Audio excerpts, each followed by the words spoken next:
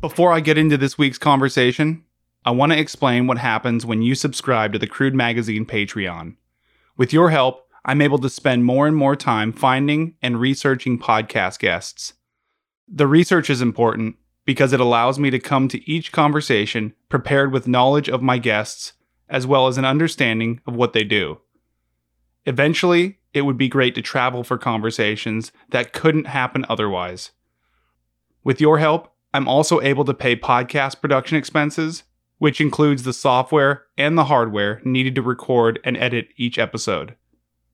So if you enjoy these conversations, you can subscribe at www.patreon.com/crudemagazine.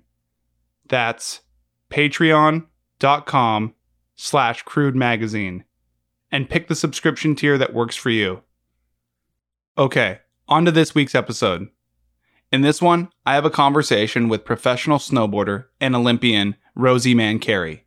Rosie began snowboarding at Alyeska Resort in Girdwood, Alaska at 3 years old. At 15, she was competing in local competitions. And at 17, she moved out of state to begin training full-time. Her sport is boardercross, probably the closest discipline in snowboarding to a contact sport. Riders race down a course of bank turns, rollers, drops, and jumps at high speeds. As you might imagine, the accidental and also purposeful shove or bump into is not uncommon. Okay, time to give the Crude Company men a shout out. These are the people who have subscribed to the Crude Patreon for $50 or more. Trina Duber, Seward Brewing Company, Crystal Liska, Derek Adolph, Blue and Gold Board Shop, Sharon Liska, Carly Mortensen, and Alaska Surf Adventures. Thank you to all the Patreon subscribers. This podcast wouldn't be possible without you. Back to Rosie Mancari. In 2018, Rosie tore both of her Achilles tendons during practice at the Winter Olympics in Pyeongchang, South Korea. 3 infections and 8 surgeries later brings us to where she is now, daily rehab. If you've ever been badly injured, then you know that rehabbing an injury correctly takes patience. Otherwise, you run the risk of injuring it again and having to start the surgery rehab process over. Rosie is all too familiar with this process. She's been injured before and knows what it takes to get back on her board. She understands the importance of patience to physical and mental health, and that being happy always takes precedence over her athletic career. So here she is, Rosie Mancari.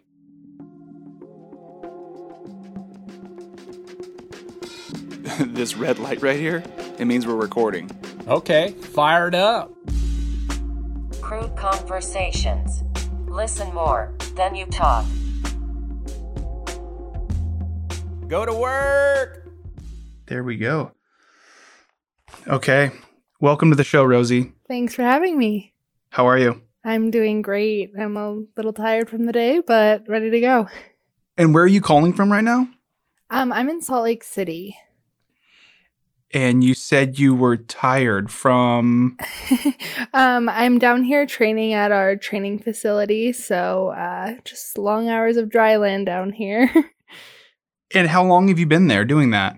I originally came down in January. I was kind of just following up with more physical therapy down here because we have such good access to so many doctors and physical therapists and all that stuff down here. And so I came down to finish out my rehab and then just kind of decided to stay out through the summer and really get in the best shape I could before returning to competition. And in the past, I've been based out of here for the winter just because it's an easier central hub in the winter.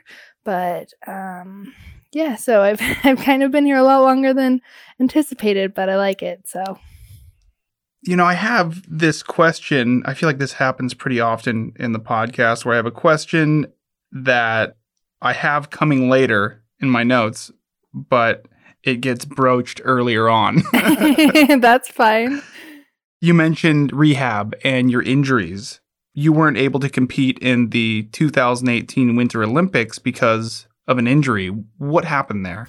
So I made the Olympic team and made it all the way to Korea and everything. And then we always get 2 training days before we compete at the Olympics. So on my first training day, just on one of my practice runs, I came into a feature going way too fast. It was kind of unanticipated. The wind was really bad, so I think that kind of attributed to the speed levels. And I ended up crashing on a feature, and it really wasn't a bad fall considering the sport that I do and how hard we do crash. But it was just a kind of unlucky, positioning, and I ended up tearing both my Achilles. And so that took me out of competition, obviously. But I've been rehabbing that ever since. So we're at, I don't know, probably close to 20-ish months.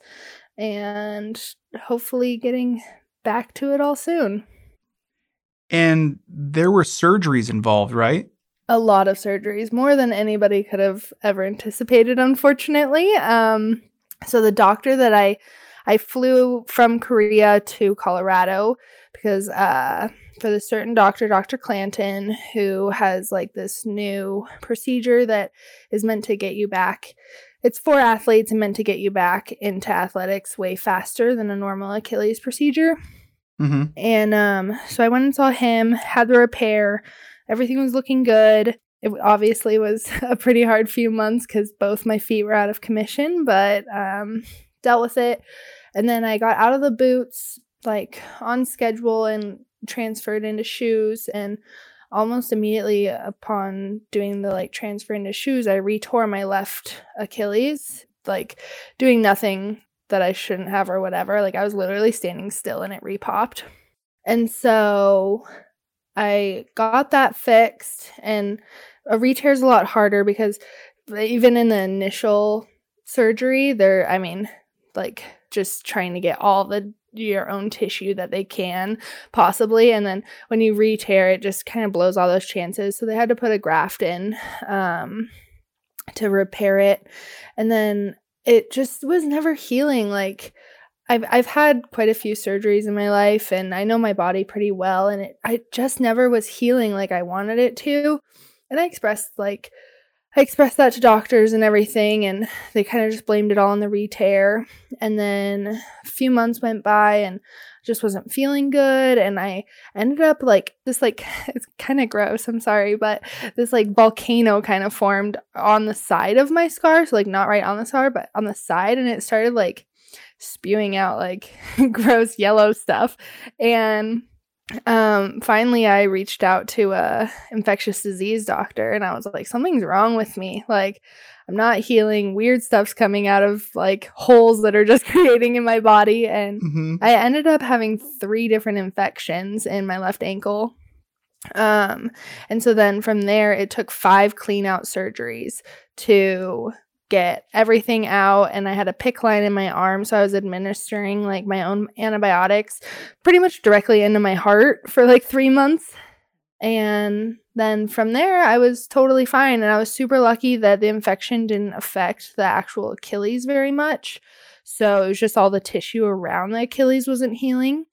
So that put me all the way into last December. So coming up on a year, but my left Achilles was basically in a boot for 10 months. So that put me pretty far behind on my physical therapy and all of that. And then of course I was in the meantime trying to keep rehab my right one and get it strong at the correct pace while my left one was still going through surgeries and everything. So being down here in Utah just seemed like the best option, where I had all the access to doctors and physical therapists that I needed, and get me back on track. So you said that both of your Achilles were blown. So at a certain point, both of your legs are injured. How do you go about rehabbing it when you can't even walk? It was a pretty long process. I mean, the amazing thing about this new procedure that they did on me was a normal Achilles, you aren't even weight bearing for 2 to 4 weeks. And I woke up out of surgery and they had me stand up. It was insane. Like, I mean, you seriously have the most baby deer legs ever, but they have you stand up immediately. So I was in a wheelchair and my mom was there for me with all my surgeries and literally did everything for me. Like, I couldn't even go to the bathroom by myself because I could put like 10% weight through my feet. So, I mean, you're using your arms for everything. So it was definitely a challenge, that's for sure. But we made do, and I luckily wasn't in a wheelchair too long. Within like a few weeks, I was like fairly could use a decent amount of my body weight, and so I was on crutches pretty fast. But it was a lot of time in a bed, that's for sure. Especially going from like the Olympics to bedridden for a lot of time. It was a hard wake-up call, that's for sure. For sure. Something that I've recognized having been in snowboarding, and even just seeing how other athletes kind of work through injuries, is that working through an injury, or injuries in your case, is a skill. You have to have patience. You have to, go through the entire process. How has that been for you? I think I'm definitely thankful that I've had a few other injuries before this one, as silly as that sounds. And I'm thankful I was a little older, because I tore my ACL at 18, and I feel like that was honestly harder for me than a double Achilles, just because it was my first major orthopedic surgery, and I didn't necessarily know how to handle it. And like returning to sport was really hard for me. It was a really big mental challenge. And going into this, like, I think I just had such a good attitude of like, I know that the body is amazing, and I know I'll get back to whatever I need to do. And if I don't, for whatever reason, I'll find something else that they're capable of. So I think it's really, I think a lot of people have said, like, how did you even handle that? And I'm like, well, you don't really have a choice but to be optimistic about it and like continue on, because otherwise you're just going to be miserable. So it definitely is a whole entire mind state that you have to be in. And I'm still in, which is crazy to me. Most of the time when you get injured, it's like, okay, get through this for 6 months and then you'll be like back to doing some stuff. And I'm still introducing like new exercises and stuff where like I've had to hold back for 20 months. And it's crazy. It really is. But I just look at it like I have no choice but to be optimistic, because what's it going to do for me if I'm not?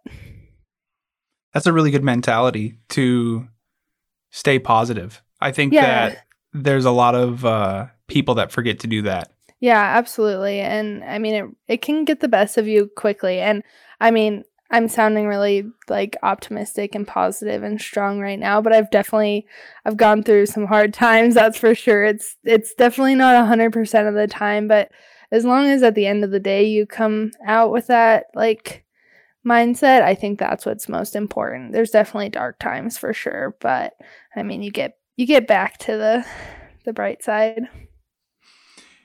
So those dark times, what did those look like? Does any of them come to mind?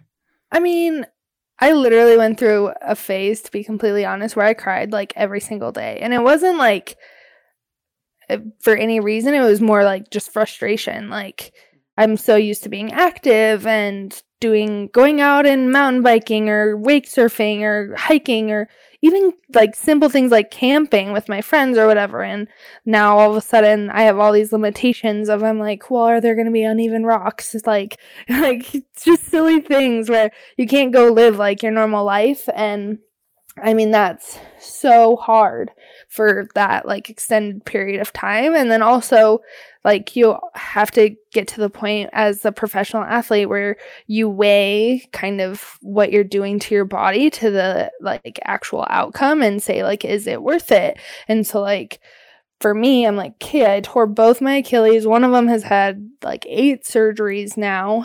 Like, do I keep snowboarding and risk the chance of doing it all over again. Like, there is a chance that I can get back out there and re-tear it. And is that worth, like, my next 60 to 80 years of life of, like, having to deal with those repercussions kind of thing? Mm-hmm. And I think it's easy to get lost in that. But then once you get for me, I got to go snowboarding like 4 times this past spring when I finally was like at a point where I was healthy enough, and there was a tiny bit of snow left here in Utah, and I got to go snowboarding like 4 times. And as soon as I got a taste of that, like, my life was so much better, because I was like, okay, I know why I can remember why I love this. I can remember why I do this, and everything's worth it no matter what, that kind of thing. Mm-hmm. So, but it is easy to get lost in kind of those negative and like question everything thoughts. But like I said, at the end of the day, it's just, you got to come out on the bright side. What was that first day like, being back on the snow? It was kind of crazy. So it was kind of lucky that I was here in Utah, because Snowbird here was open through like the 4th of July.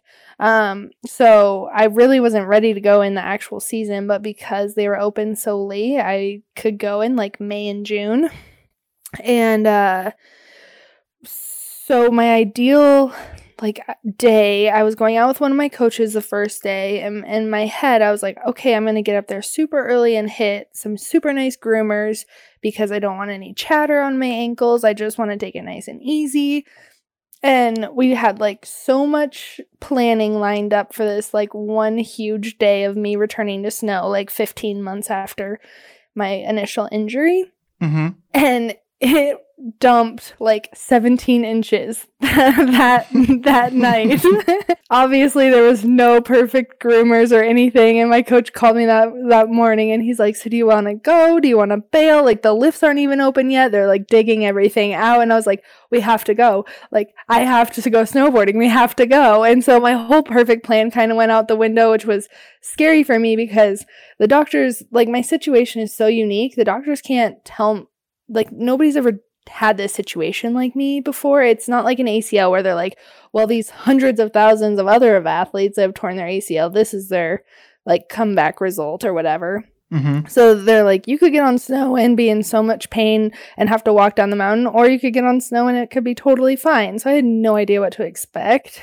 And so we got up there for a powder day essentially, and I strapped on my board and took off, and it was definitely like bumpy and not the perfect groomers I expected, but my ankles, I kid you not, could not even tell that I ever had surgery. It was the craziest thing.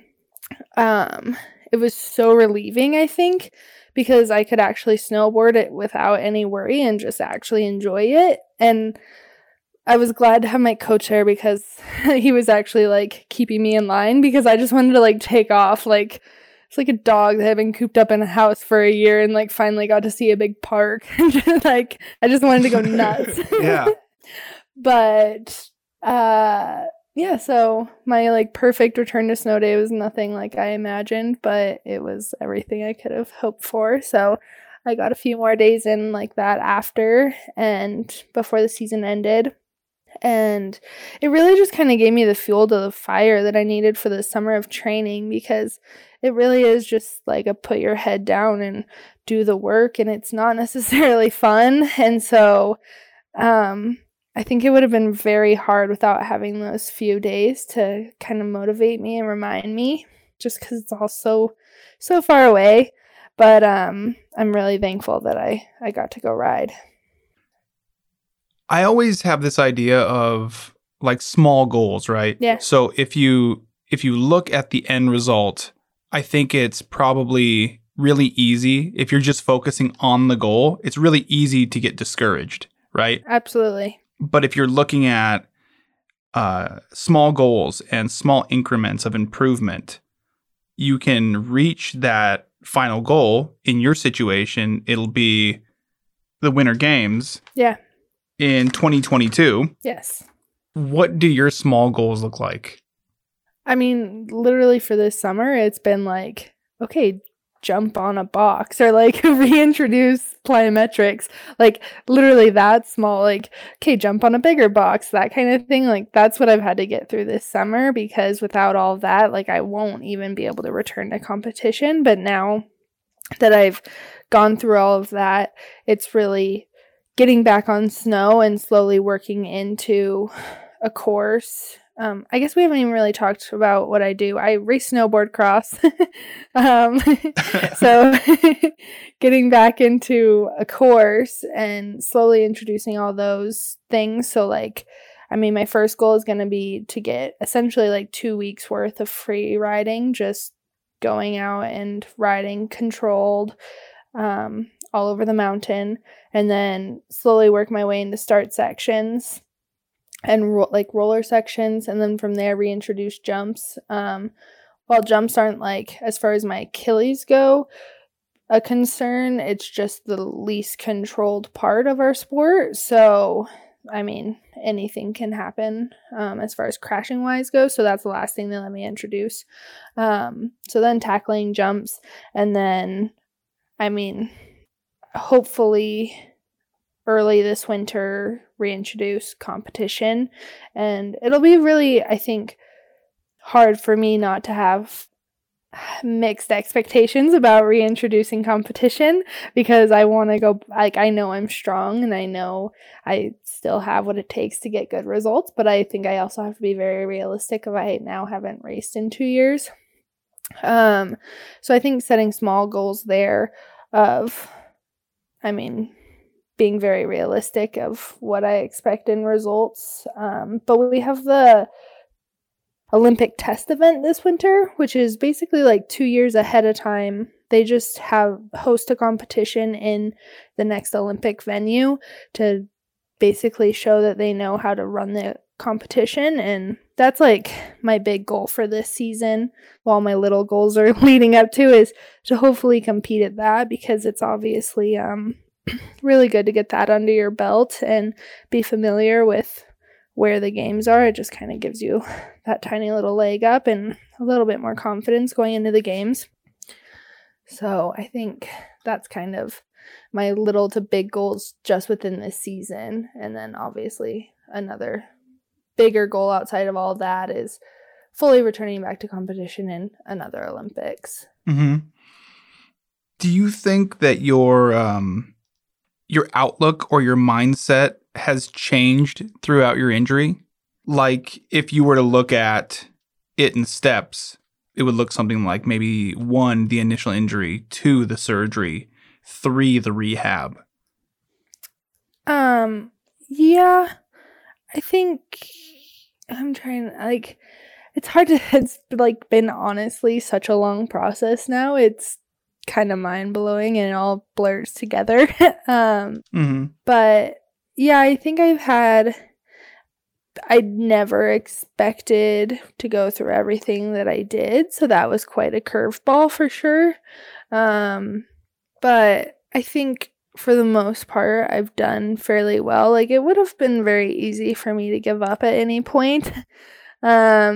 And just continue on with, I like to call it real life. My snowboarding is like my fake dream life. With continue on with real life, but I've really tried to like persevere, and I have like such an opportunity that so many people don't get in life, and I just constantly remind myself that it would kind of be silly not to go do it if I can, when it's such a unique experience. Was there anything that kind of kept you going? You know, you mentioned those dark times throughout this entire process of therapy. Was it possibly self-determination, friends, family?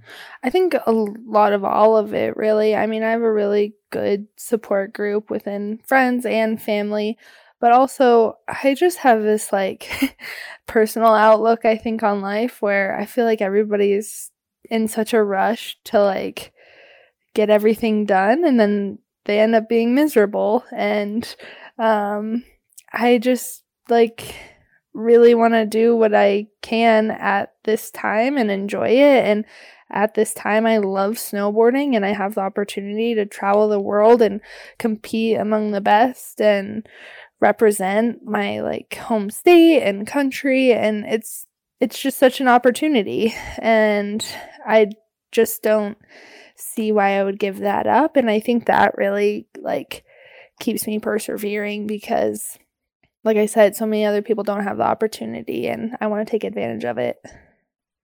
You know, something that I feel like I mention on the podcast pretty often is the idea of kind of material possessions versus like experiences, right? Yeah. And so I'm sure listeners are sick of hearing me say this, but it was such a big epiphany for me when I came to it however long ago. But the analogy is, you know, me sitting on my deathbed and looking back on my life and being proud of the things that either I did or that I accomplished.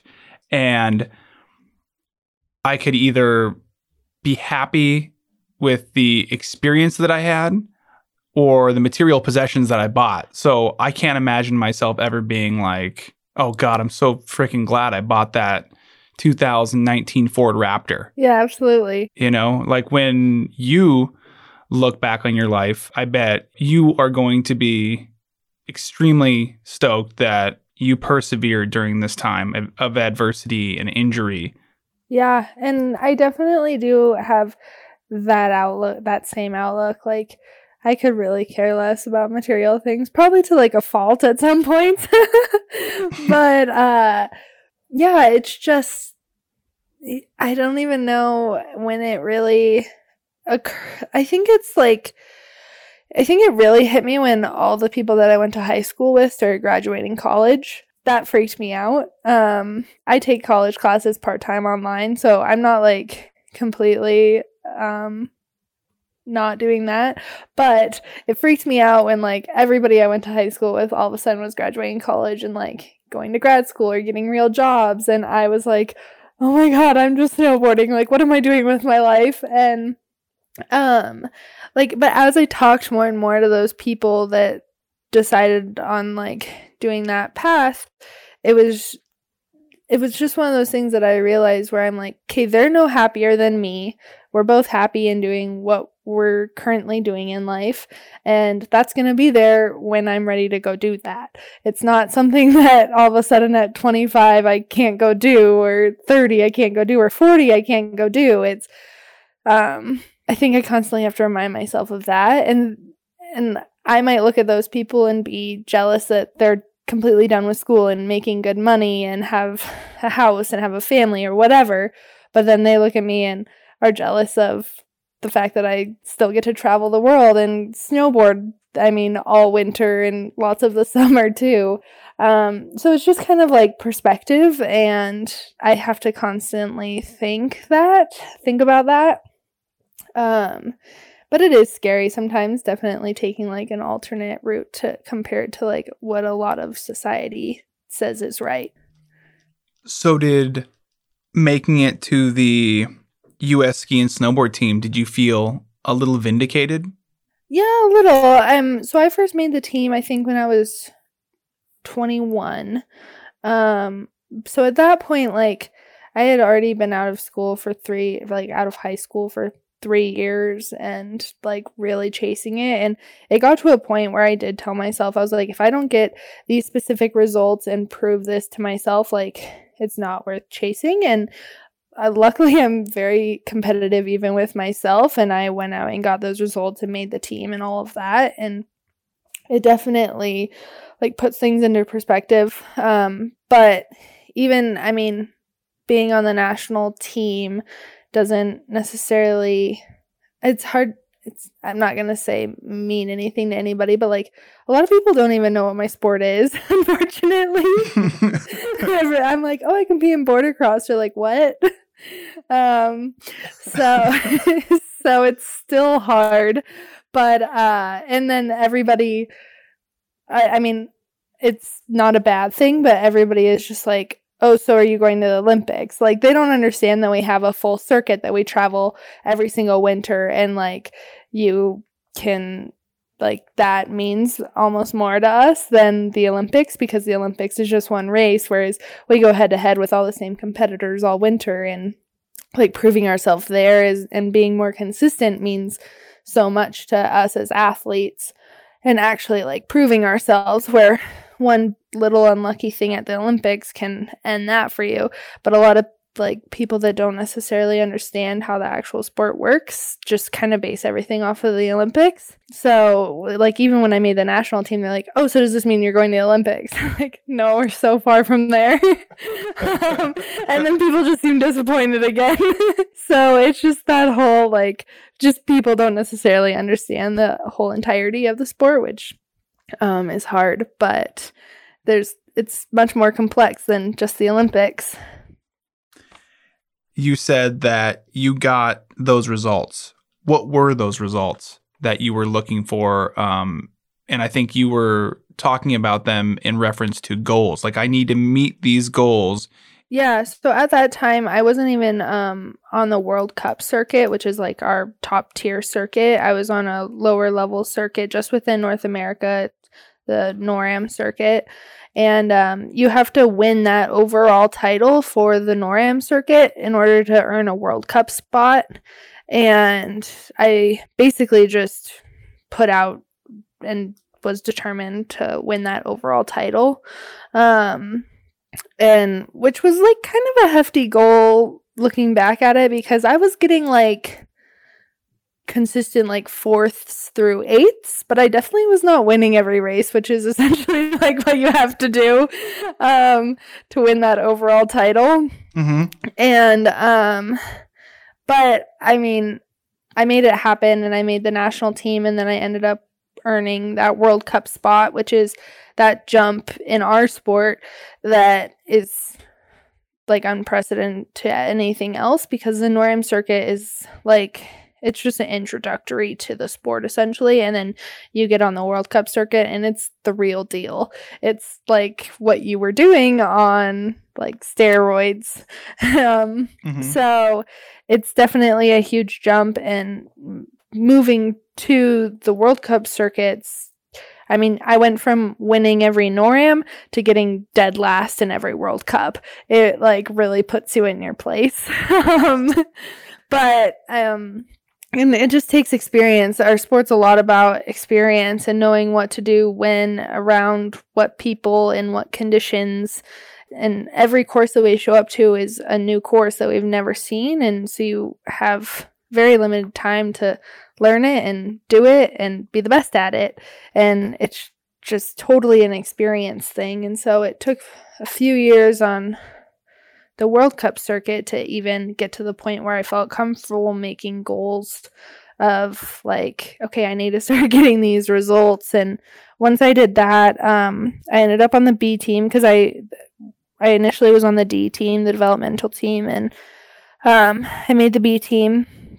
So it really does seem like I work best when I set personal goals for myself and tell myself like, this is what you're going to do, or you need to rethink everything. And that freaks me out and scares me. So I go and do it.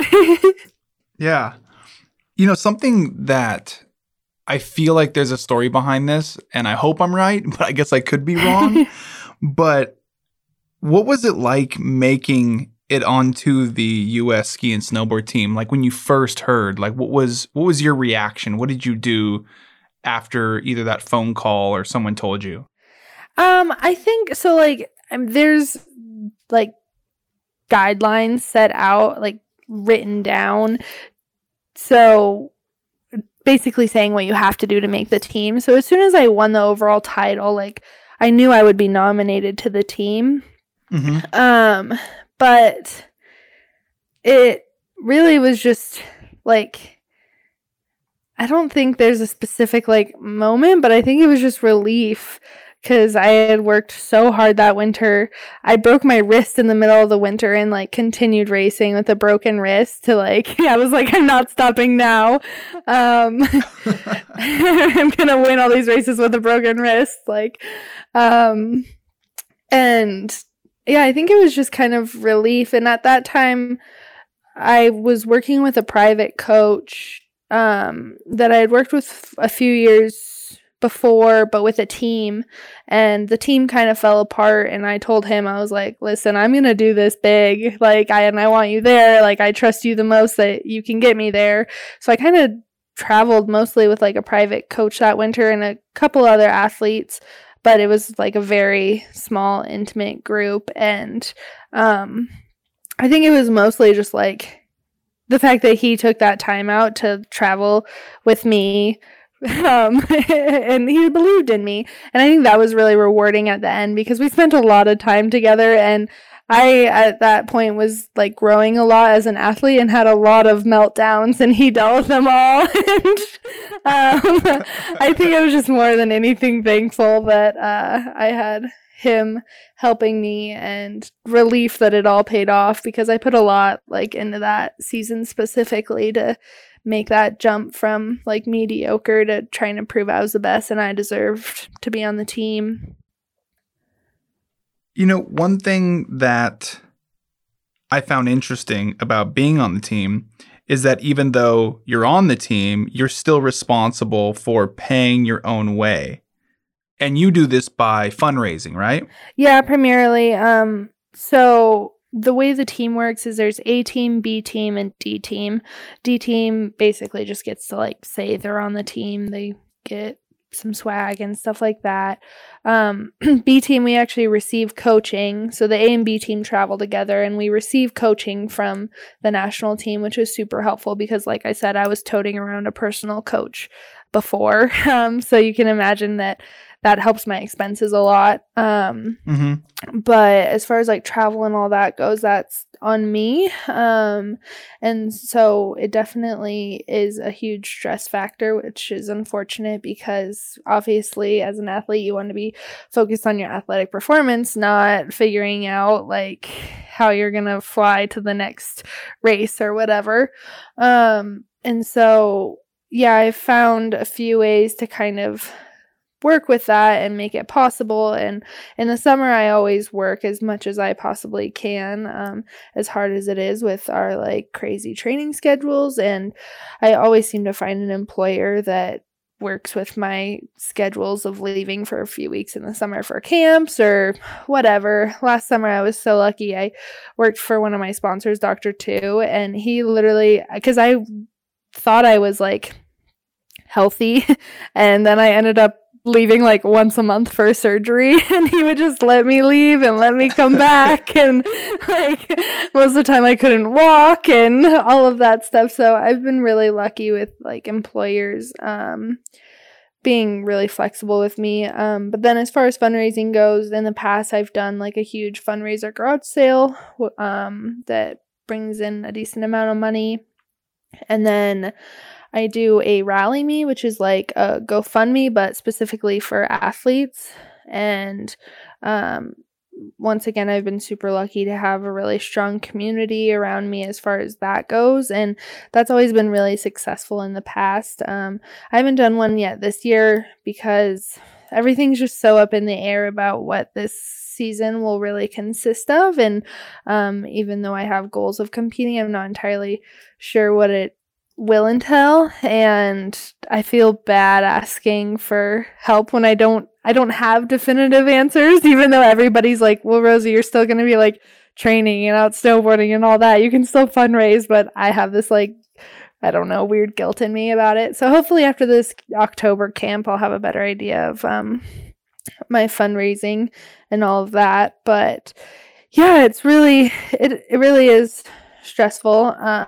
But I've been lucky to have a good support system around me that makes it happen. So, you know, I wrote this down as I was, you know, doing my research on you, and I thought it was such a crazy concept to me because people who watch the Olympics, this is probably the absolute last thing that comes into their mind, and that is you're fundraising to go to the Olympics. Yeah.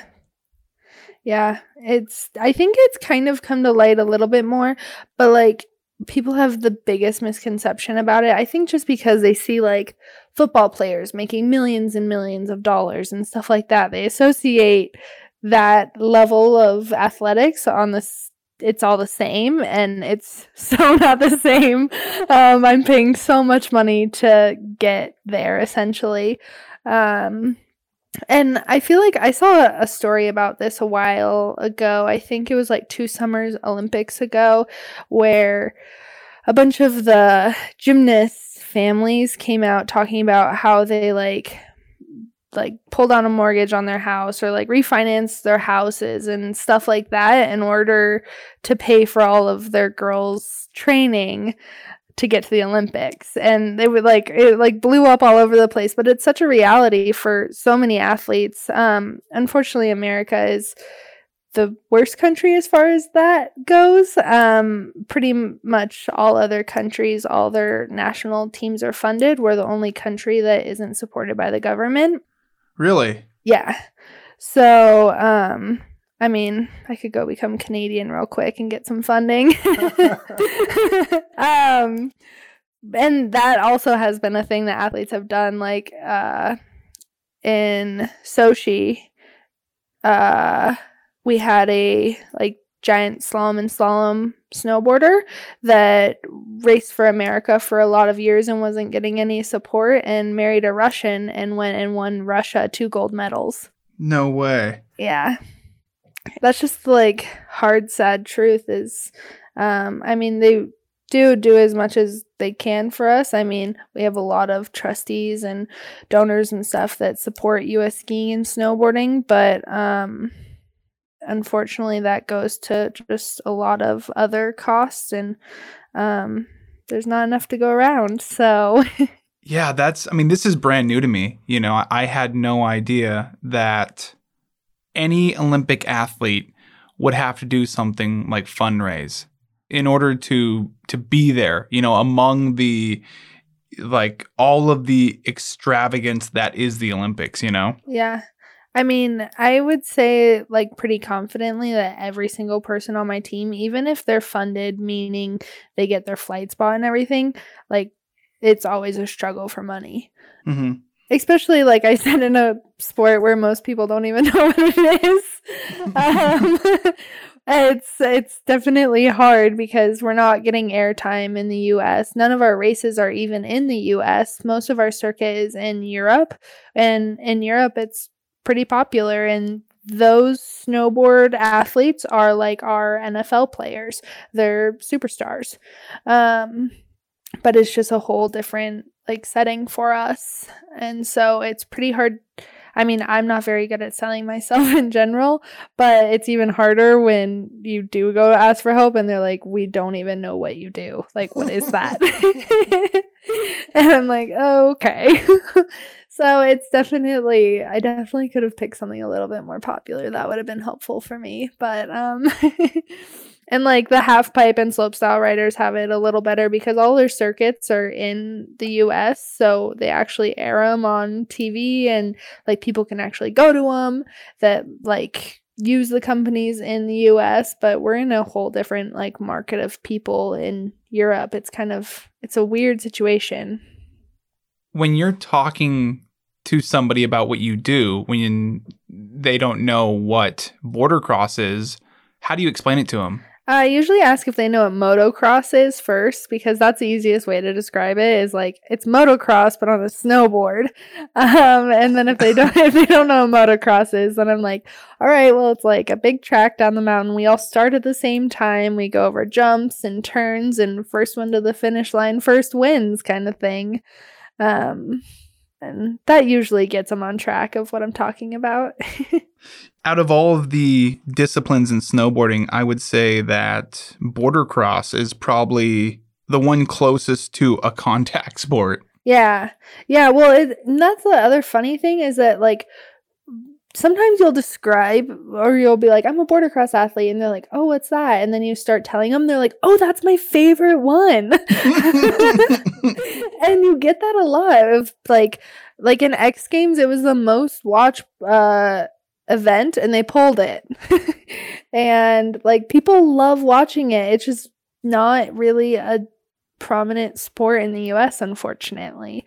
But people love it, and it's for that reason. It's like you can tell you get adrenaline from watching it. Mhm. You know, it's not just something that you watch and it's super impressive. Like half pipe, you're like, holy crap, like I could never do that, and that's super impressive. But like watching border cross, you actually get like adrenaline for the people on the TV or whatever.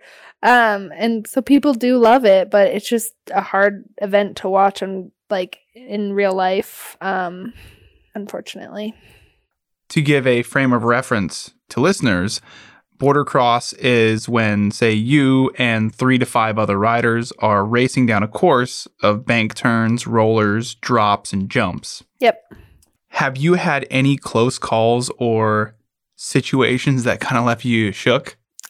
Definitely. I mean, and in the moment, it never seems like that bad, especially since you're going so fast. It's usually over pretty quick, but there's definitely been times when you get to the bottom, and like most of the time, I mean, all of us on circuit know each other because we all essentially travel the world together, and there's only 20 or so girls that really are at the level of World Cup racing, and so we all know each other good. But we get down to the bottom and we're like, oh my gosh, in turn 2, like I was on top of your snowboard, and like they're like, yeah, I felt that. I like kind of tried to push you off a little, like so that we both survived. And it's a lot of that. Like, I mean, nobody's really out there trying to take each other out in the girl world. The guy world is a lot more savage.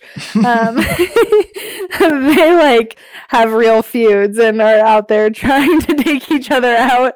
But the girls, I think, for the most part, respect each other a lot. And we have so many injuries in general. Nobody is trying to do anything stupid on purpose to hurt anybody, and getting tangled up in any course, it's hard to stay safe in those situations. So I think girls are a bit more respectful for sure. Do you have any, I don't know, bails or falls that come to mind? Yeah, unlimited amount. I feel like I said, like getting up to that World Cup level is just like it. In the lower level NORAM courses, literally the biggest jump would probably be like 30 feet. And I got to my first World Cup and they had like 6 70-foot jumps. Like, I was mind blown. And you crash a lot when you're not used, when like everything is just escalated that much. And you go from NORAMs of going like 30 miles an hour to World Cups of like 50 miles an hour. Like it's an entirely different sport, and it unfortunately is a hard learning curve, and you take a lot of falls. But it's just kind of also part of that perseverance like mindset that you have to have, or else you're not going to last in the sport. And I think that is why there's so few girls like on the circuit and like are continuously on the circuit, because it's just you have to be a little like mental and probably stupid. I've taken a lot of good falls. I took one in Switzerland at a World Cup. Like, I literally had my entire left butt cheek was black and and like swollen, and I still have a permanent knot in my butt cheek. But I like did it on the first day of training, and then for the next like 2 race days fell on it like more and more, and my butt was literally black all summer. It's that kind of stuff that you just deal with. You know what I thought was interesting that you mentioned a little bit ago? You were talking about how much border cross was watched in the X Games. And so you have male and female border cross.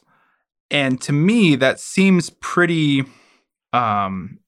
equal, right? Like, so when you watch slope style or men's half pipe and snowboarding, generally more people will watch the men's than the women's. But when you're watching border cross, it seems like everybody watches both of them. Yeah, I think it's an exciting sport either way. But I think it helps that, for one, we run the same course. Like, we don't have any different options than the guys. We have to do everything that the guys do, which is like sick, but also sometimes not that in our favor. Like, the guys definitely go faster than us. They're bigger, they're heavier. And so like sometimes there's jumps that they overshoot and we knuckle. And so like sometimes creating courses for the both of us are hard and they have to make adjustments and figure that out. But it also helps that they intertwine us. So like the guys don't have a separate competition time than us. It's like the first round of men go, the first round of women go, the second round of men go, the second round of women go. So really people don't have a choice but to watch us, which is great for us. But it really is, I mean, it's the same sport. I mean, we're going through the same thing. We're racing the same amount of people. We're still going fast and still scaring ourselves. Like, it's still exciting. So I think people have respect for that either way. And people mostly understand that they would never get out and do something for that, like that. So I think people definitely just respect it and are still interested, and it's just an exciting sport in general. Yeah, that's great. I completely agree with that. You know, you mentioned the 70-foot jumps. Once you reached that next tier of competition, are you the type of person that kind of hesitated and you're more thoughtful about it and you're kind of looking at the course, or did you just drop straight in? I'm 100% like hesitant and thoughtful, which is kind of why I brought up my like previous coach, because he had to deal with 100% of all of that like mental mental part of me, because breaking past that was like really the breakthrough that I had to have to get better results. Because like I said, every course that we show up to is a new course, and you get 30 minutes to look at it, and then it's jump in it and go. And you have to just be able to look at a feature and know like when you come around that corner what you need to do. There's no time to think about it. And so it's just that gaining that experience, and I didn't have that experience for a long time, and so it was terrifying, and I wanted to watch a bunch of other people do it first so I knew what to do. And like, you can get really, really, really hurt if you drop into a border cross course not knowing what you're doing very fast. And so I think I always had that fear, like, I want to keep doing what I like to do. I don't want to drop in and be stupid and make a bad decision because I didn't know what I was doing, kind of thing. So I always overthought it, and I actually did a whole bunch of sports psych stuff to kind of almost get over that. I kind of had to like eliminate fear and emotion in race mode, because if you have any fear or if you have any second thoughts, like, it's too late. You're done for. You kind of just have to be like a blank slate and just let your muscle memory take over, and that's the key to survival, I think. So we talked about your rehabilitation. We talked about your training. Do you feel like at this rate of rehabilitation, you'll be ready for the 2022 Winter Olympics in Beijing? Yeah, I think so. I don't see anything really stopping me at this point. I obviously have to reintroduce competition this winter, and a lot will be told from that. But as far as I can tell at this point, I don't see anything stopping like me pursuing that. That's definitely the goal in mind. I've kind of always had this outlook as long as I've competed, is like, I don't want any Olympics to define me, because kind of like I said before, like, we have a whole circuit all winter long that we work our asses off competing in, and the Olympics is just a single race. And while yes, it is on the biggest stage in front of the whole world, and that's what like everybody kind of makes like the top tier, like, I've kind of always said I don't want my like athletic career to be defined by Olympics, which I'm so glad I had that outlook on, because I probably would have been so much more bummed about getting hurt at the Olympics. if I hadn't had that mindset. And so I think it's really just like going out and doing my best that I can this winter and preparing for trying to get top results again in the gosh, I can't even get the season straight anymore. So this season's the 1920. Yeah, basically leading. I don't even know what year it is The anymore. Roaring 20s. This has been a time vortex of rehab, but basically just leading up to the next Olympics. Like, I just want to be able to be at the top by then, and I think just setting goals leading up to that is the most realistic way to do it. Yeah, that's great. I think that's a realistic way to go about doing most things in life. Yeah, absolutely. I think if you like set one huge goal and fall short of it, it's so much more disappointing than having like a whole bunch of other steps that you took that you were proud of to get there. And I'm very glad that I never had these unrealistic expectations for the Olympics.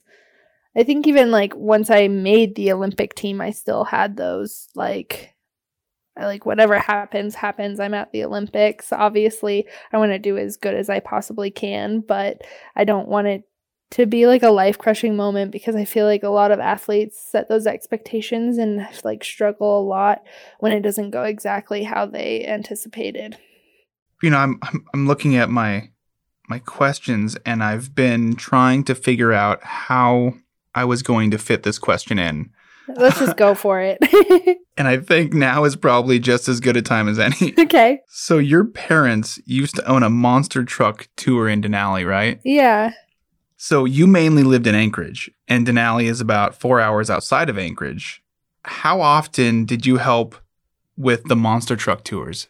Yeah, so I was born and raised in Anchorage, but my dad started this monster truck sightseeing business in Denali when I was really young, and so he spent all summer up there, and then me and my mom and siblings just kind of went back and forth because he didn't live like by anybody. There was no stores, there was nothing. So all summer we just kind of went back and forth and stayed up there and hung out with him. And then when like a town run needed to be made, we'd go back to Anchorage for a few days, and we just did this constant back and forth thing to Denali. And it was just like the rule. We didn't do summer sports. We didn't do anything in the summer other than like go back and forth, which was great because I focused on a lot on winter sports, but also I just grew up a lot in the woods. Like we didn't watch TV. Like we were just out running around, and we had a lot of freedom to go do what we want. And I think it made me a lot of who I am today. And I definitely appreciate that. And like we definitely, while it was a lot of fun and games, we definitely worked hard, which I think like implied a really good work ethic as well too. So we did what we were asked as much as kids do. But it was a really good place to grow up, and I'm really thankful for it, and I definitely miss it a lot now. You know, I like that. You grew up in the woods. Yeah, I really did. I mean, I didn't. I grew up in Anchorage, really, but we spent a lot of time in the woods. We had like a fishing cabin on the Deshka too that we spent a lot of time at. Like we were just always on the go. We were always just in the woods in the summer, and it was good for us. Also, having grown up kind of in and around the woods, I feel like that kind of unfettered wilderness, it teaches you something about, you know, yourself, about perseverance, about preservation. You know, like there's nobody else out there that is going to help you when you are in the middle of nowhere. Yeah, absolutely. I like it a lot. I liked it even when I was younger. I think like through my teen years, it was a little harder just because I was like trying to start to work and like that kind of stuff. But when I was younger, there's nothing better, I feel like, there's no better childhood I could have had, because it really does teach you so much, and you have so many good experiences. And like it's funny now because when I look back on it, I was like, oh my gosh, like I was like 14 and my sister was 9 and my brother was 7, and we would just be like all right, we're going out for a hike, and like take the gun and like go out on a hike. Like, we were allowed to do that. Like, but it's so good. Like, it really instilled a lot of adventure in me, and I think it definitely still resonates with me today. I mean, I think was kind of the hardest part of my injury, was like, that's how I grew up. I always was out doing something, always on some kind of adventure, and I just got put on my butt, and that was definitely the hardest part. So I definitely appreciate my childhood and how unique it was. I think it definitely helped with everything. Can you explain what a monster truck tour is? So my dad basically took like old Chevy trucks and put tractor tires on them, and then made like a custom open back bed so people could sit in the back outside with like a raised canopy, that covered canopy. And then so he basically found this like old mining road that some miners were like kind of using, and discovered that like he was like, this is the most beautiful like road ever, and we've got to get people out here, but the only thing stopping them was rivers. And so that's why he created the monster trucks. The monster trucks were so that he could go out on this old road into the back gates of Denali National Park, but they had to cross the river, so he made monster trucks. And it's just a day trip, and it was so interesting. Like, I loved going out on the tours when I was young, and I was like, I would go out on tours with my dad and be like that annoying 7-year-old that's like, and on your left you have this old collapsed building, and like try to do like everything. I was a total entertainer, but it's so fun. Like, I nanny now. I'm nannying like for work to supplement around training, and I find myself, they're 6 and 7, and I find myself constantly like trying to figure out ways that I can like replicate, like, okay, we have to be outside as much as possible, you have to be active as much as possible, just because I know how much that paid off for me as a kid, and like really how beneficial it was.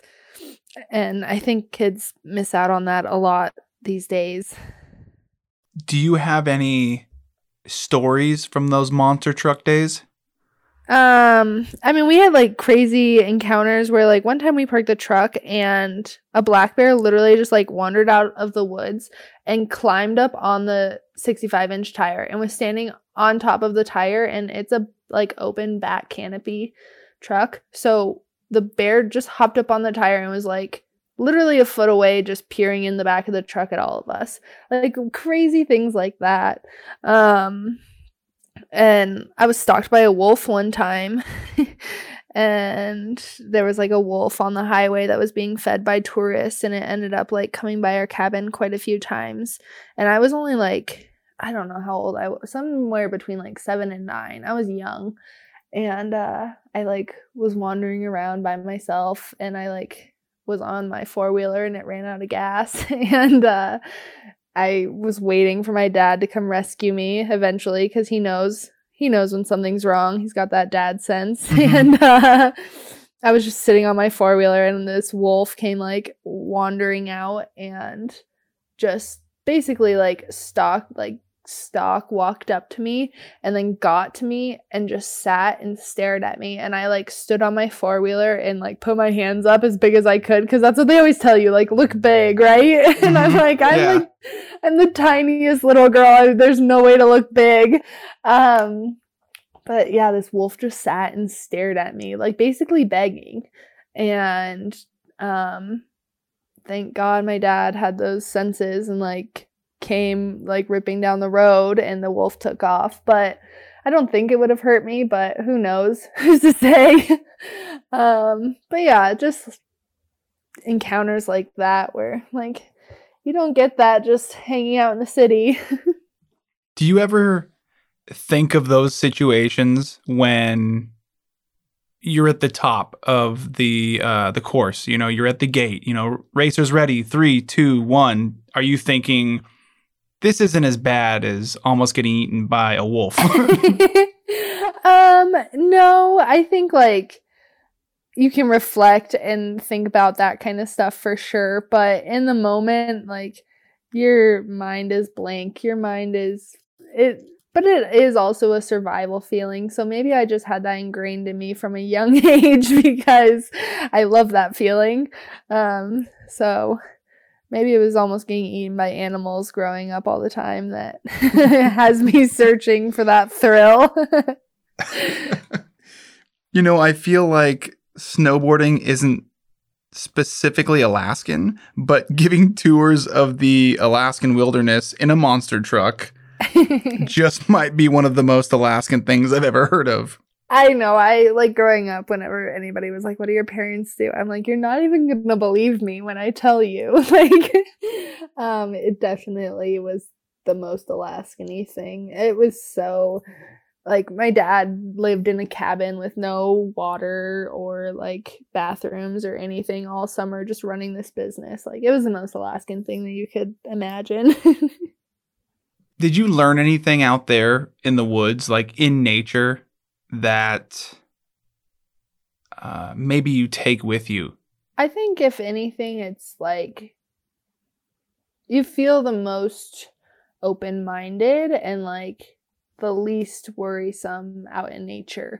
Like no matter what's going on, you feel good when you're out in nature.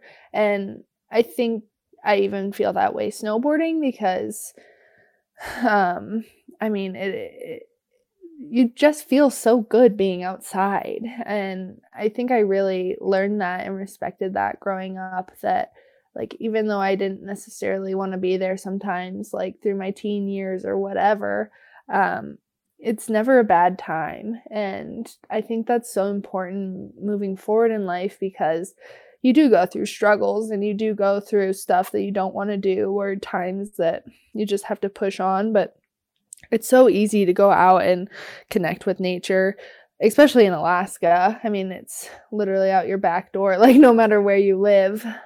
It's so easy to go out and reset. And I think that's so important. And I think so many people don't take advantage of it enough. It's so good for your mental health and just overall, like your entire health, to just get outside. Even if you're not doing something active, just go outside and breathe fresh air. It's so underrated. How do you reset down there in Utah? I'm so busy down here that I think just taking like legit time for myself is a good reset for me. And I find myself like, even this week, I was feeling very burnt out from being in the gym and rehab, and I've been doing the same thing day in and day out since January, trying to get ready for this season. And I mean, it's fine to feel burnt out. It's understandable. So, I mean, I think like setting a goal of being like, okay, I'm going to get through this week of training, and then this weekend I'm going to get off the grid and go camping. Like, tomorrow I'm going to drive down to the desert and hopefully do nothing but actually go explore and get all those worries off my chest and reset and be back Monday morning for another hard training session. I think it's so good to take that time for yourself, and people have such a hard time carving it out. I think it's so important that you do it. That's great. I think that pretty much does it for my questions. I'm really happy you're on the road to recovery. Thanks, me too. I hope I'll have some more happy moments here soon. Do you have anything else you'd like to add? I don't think so. I think we touched on a lot of stuff that's really important to me, and I hope other people find it interesting too. All right. Well, thank you, Rosie. Thanks, Cody. Have a good one.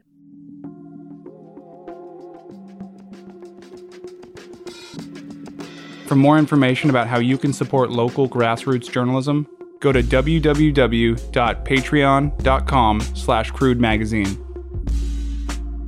Crude Conversations is written, hosted, and produced by me, Cody Liska, for Crude Magazine. Music was produced by Alcoda Beats.